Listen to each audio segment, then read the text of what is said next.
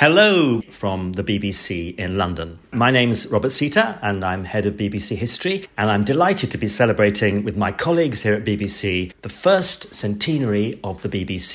We're one of the first major public service broadcasters to mark 100 years of continuous broadcasting. Vă salut de la BBC din Londra. Sunt Robert Sita, directorul departamentului de istorie a postului de radio BBC și sunt încântat să celebrez alături de colegii mei primul centenar din istoria BBC, unul dintre puținii difuzori care marchează împlinirea 100 de ani de la înființare. Și tot acest parcurs a fost uimitor. And it's amazing if you look back to 1922 and think of the dawn of radio, what was happening, and the world we live in now. It's an utter transformation. We can't really conceive of a world now where media is not an integral part of it.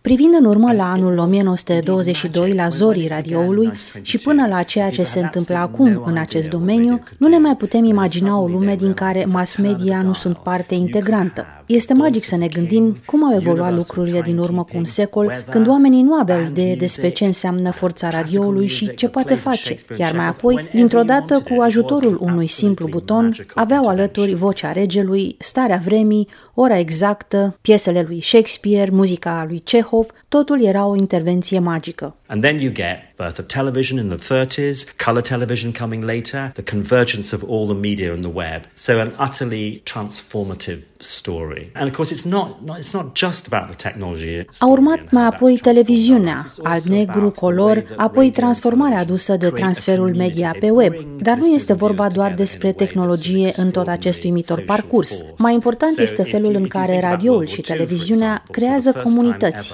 aduc oamenii și economia împreună într-un mod extraordinar, coagulând o adevărată forță socială. Pentru prima dată, un prim-ministru a intrat în direct, apoi BBC a devenit un difuzor de nivel planetar în timpul celui de-al doilea război mondial. At the beginning of the war in 1939, the BBC is broadcasting in only a handful of languages.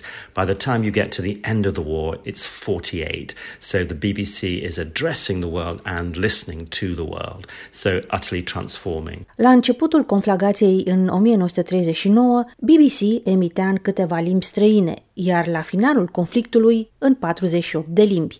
BBC se adresa lumii și era ascultat de întreaga lume. Then you jump forward to the moon landing in 1969. Suddenly you have a global community of viewers all looking at that fantastic, miraculous moment of man landing on the moon. Or you might look at the joyous moments of music and sport which really unify people and bring them together. În 1969, atunci când omul a pășit pentru prima dată pe lună, BBC era deja o comunitate globală, care a adunat practic întreaga planetă în jurul acelui moment fantastic, miraculos. Pe de altă parte, muzica și evenimentele sportive au adus la oaltă milioane de oameni prin BBC. Memorabile rămân concertul Live Aid din 1985, cu uriașa sa audiență în toată lumea, care a transformat pentru totdeauna campaniile umanitare prin puterea muzicii. Sau cele două olimpiade de la Londra din 1948 și 2012, transmisiuni care au însemnat evenimente majore în viețile oamenilor. And I think I'd also just like to add that broadcasting, and the BBC in particular, is part of a transforming story of Britain. It surfaced the way and reflected the way that Britain has changed, embracing all colours and all creeds of men and women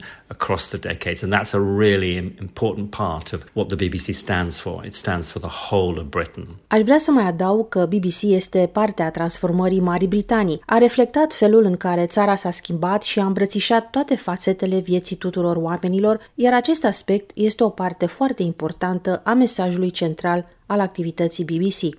So, radio is alive and well at the BBC. We have a global reach now of 490 million people every week. Listening to BBC Radio. BBC este foarte bine astăzi. Ajunge la 490 de milioane de oameni și continuă. So, I wish you well from BBC. Toate cele bune de la BBC.